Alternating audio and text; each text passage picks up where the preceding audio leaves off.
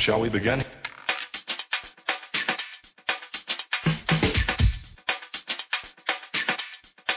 Let's begin now. This is Brianna Stewart, and listening to Dishin Swishin. Hi, everybody. It's David Siegel welcoming you to this week's Dishin Swishin podcast. And we're shifting gears a little bit from college basketball to getting ready for the WNBA. And we're going to merge the two by talking a little WNBA draft. And we've got a bunch of coaches lined up to talk to you and about some of their players headed to the WNBA. And it's a pleasure to welcome first the new head coach at the University of Arkansas and the man that was coach of two of the top players in the country this year from the University of Washington, and that's Mike Neighbors. Coach, how are you? Dave, doing great. Appreciate you having me on. Good to talk to you. And quickly, we want to focus on the ladies, but first, congratulations to you on getting that job. And I know it was a dream of yours to be the head coach at Arkansas, but it doesn't make it any easier to leave a place like Washington. Yeah, thanks so much. I really do appreciate it. Leaving a group that really invested a lot in me and was very patient with me in my first 4 years as a coach. But I think most everybody understands the rareness of a dream job at your alma mater, where your daughter's a junior, how rare those opportunities are. So it's been a whirlwind, but a great one. Well, congratulations. And let's talk about the latest part of your whirlwind tour. Never mind the fact that you've been going around talking up Arkansas and meeting everybody. You've also been traveling around with the National Player of the Year, Consensus Player of the Year, and most likely the number one person in the WNBA draft, Kelsey Plum. Coach, let's talk for a second first. Let's talk about Kelsey. And before we even get into the on the court, she impressed me so much when I met her at ESPN before the season. She's just a real dynamic person and a great personality. She is. I've said this before, and I'll say it several more times probably. She's missed a few jump shots. She's missed a few threes. She's missed a few free throws, but she's not missed an interview question or an opportunity to make an impact on a future basketball player's lives all year. And she's got a charisma about her that's easy to find and hard to duplicate, but it's easy to see in her anytime you're around her. And all season long, she had some heady fans there with Sue Bird and all the people talking her up all season, and she just really seemed to keep everything on an even keel and not get a little bit of a swollen head there. She just everything was nice and level, and that's impressive. That's her. And it's so difficult to do. It's so easy to see and watch, but so difficult to accomplish. And it's one of those things that I think has really created her greatness. She's also one of the players out there that has constantly improved. She's had great numbers last year. She's done things, since being a freshman, she's done things, but the game has gotten better each year, and it's in all facets of the game. It's not just scoring. Her assists. She had said preseason that she wanted to try and show that she can play defense, and while she's never going to be considered a lockdown, she did a really good job in improving that this year. Well, that was the reason she came to Washington, is because we were dedicated to that. I think that was where the connection that she and I made as when I was the assistant coach in the skill development area, in that she knew that for her to go where she wanted to go in her career, she needed to continue to improve and show improvement, and that's exactly what she's done. She, every single year, every single facet, not only improved what she was doing, but added things to that, and that's really, really hard to do when you're already pretty good. I think you can make an argument for her being the most improved player in the country this year. When you look at her efficiencies and her percentages, there was improvement in every single area of the game. She's always been a pretty good defensive player, being in the right spot. And like you said, we're never going to necessarily expect her to, lock a kid down. But if you look at over the course of her career, how many times she was in the right spot, that's a really high number. It certainly is. And to take your team the way that she has and take them as far in the tournaments, both, in conference play, the best conference in the country was the Pac-12, and then to also, advance as far in the NCAA tournaments, she's going to step into someplace and be an immediate impact player potentially. I think obviously that's going to depend on the fit. Finding again a system at the pro level that knows how to utilize her and understands that. But yes, definitely a chance to impact a lot of different types of programs. Well, that's exactly what my next question was going to be. Is when you look at the teams that are out there, and what type of team would be a good fit in your opinion for Kelsey to come in and have an impact?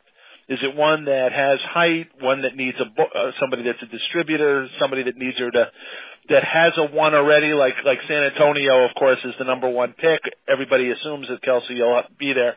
They do have Mariah Jefferson, but they certainly have room to put her in, slide someone like Kelsey in right alongside Jefferson and Kayla McBride. I'll be the first to tell you, I don't understand very well how WNBA teams put together their teams. I don't study it enough to be an expert in that area. But I do know this: whichever team she goes, better have somebody that's going to open the gym and be in the gym and work with skill. Because whatever somebody tells her she can't do at the next level, and there's going to be people that say, you can't do this, you can't do that. They better be willing to stay in there because she's going to stay until she does. Well, San Antonio did have somebody else that used to have that reputation, and she's now a coach for the San Antonio Spurs. So That's right, and that's what I would, that's a fair comparison, and one that I think, is going to be a potential of how Kelsey could be at the next level. But I think she can fit in a variety of systems because all you got to do is tell her what you need her to do. All she's done for us is ask her is fill her role. We've asked her to do several things over the course of the years, and every time all she was trying to do was fill her role, and she did so in obviously a brilliant fashion.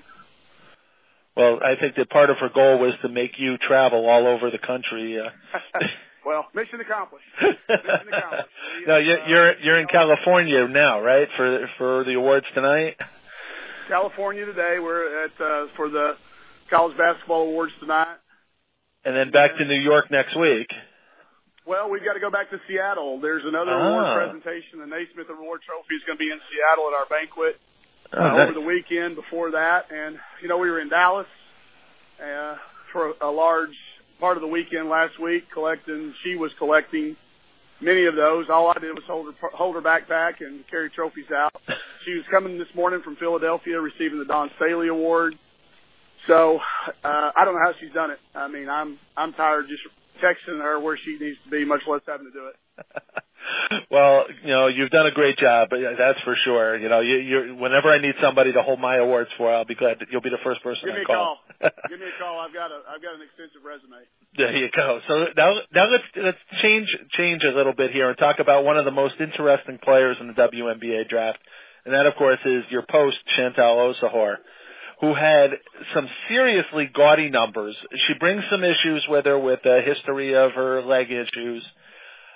In talking to various coaches, what I keep hearing is she could be a really good fit someplace, but she's got to go to the right place and people that are willing to work with her and want somebody that has an incredible basketball IQ. Does that sound about right to you? Sounds fair, except for the concern about the injuries and stuff. She's never missed anything for that other than getting hit by a car, which I think all of us would miss some games if we got hit by a car. What people don't maybe always appreciate and understand was that the way that Chantel's plan was put together was so that she could play 40 minutes a night for us. I don't think there's a team in America, the WNBA, that's going to ask her to play 40 minutes. So if you're cutting that down in half or a third or whatever number you want to attach to it, Chantel will be able to function. There will be no question about that. And I think any team that thinks otherwise will be like all the other colleges that said the same thing about her coming out of high school.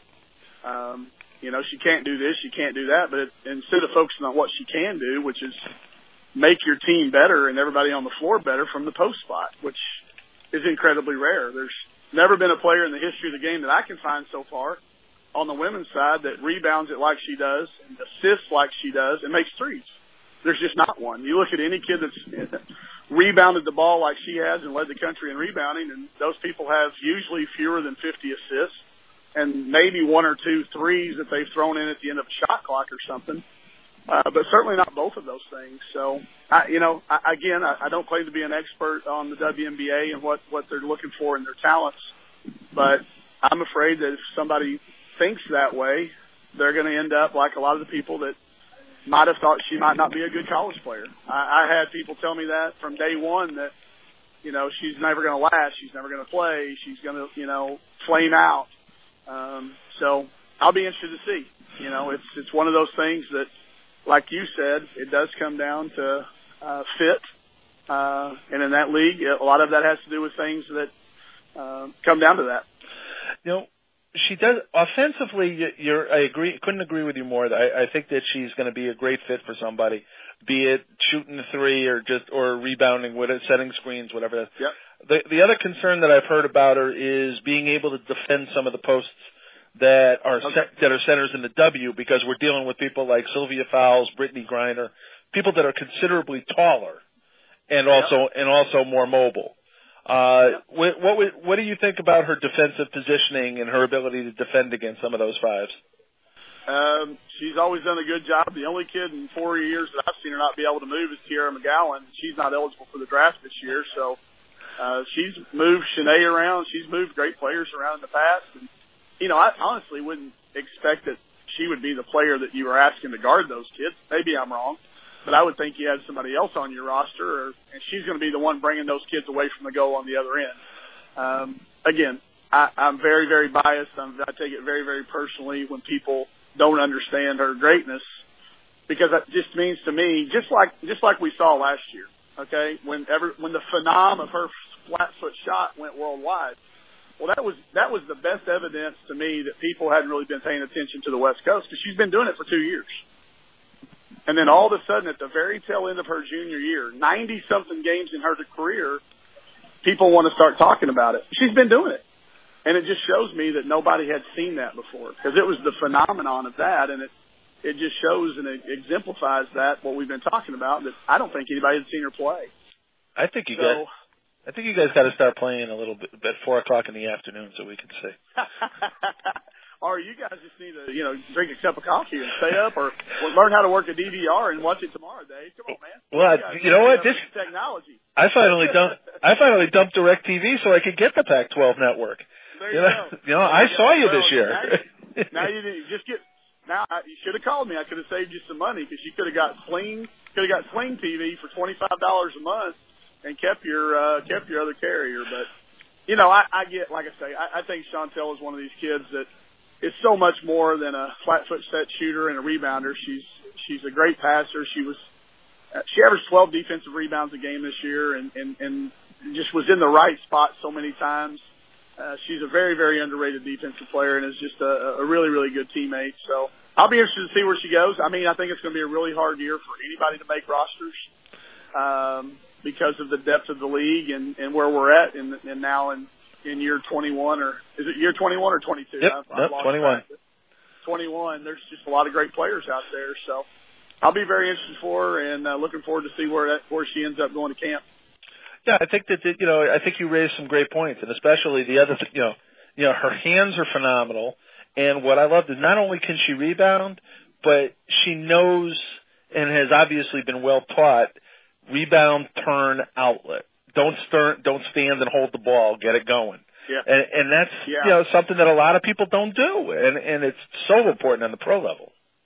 Well, it's a lost art, and I think it's something that she's really improved in and continued to make important in her game. But when you're getting 12 defensive rebounds a game, that means we're getting 12 transition opportunities. She's so knowledgeable in reading the defense, and sometimes she'll hold the ball for an extra count and let Kelsey clear pass, or one of the other guards clear pass the first line of defense and then throw it up the court. There's a lot of clips this year too of her dribbling the ball up the floor and starting to break herself. So, she's a crowd favorite because of her uniqueness. Mm-hmm. And I hope some of these WNBA crowds get a chance to see it. Well, I think there's a good possibility that they'll definitely see it. I mean, I was honestly a little bit surprised that she wasn't invited to New York. I understand they only invited 10, and I understand it is a tough draft to slot. But I think that we will be seeing her in the first, no later than the first half of the second round. That's for sure. Yeah, I think a couple of late entries there probably maybe made it a little bit tougher, and but it's one of those things that we've talked about even with Kelsey. The number that you're selected is really irrelevant as to where you want to go someplace where you fit and you have a chance to make the team. If you get caught up chasing the number, that's just like being worried about rankings coming out of high school. You go to a place that fits, go to a system and a coach that gets you, and you got a chance to have a really successful situation. Well, I think that they certainly had some good coaching the last couple of years, Mike, and I think that they will definitely benefit from having you in their corner. Well, I appreciate that. I'll fight for them as long as they allow me to. Well, thanks again, Mike. You bet, Dave.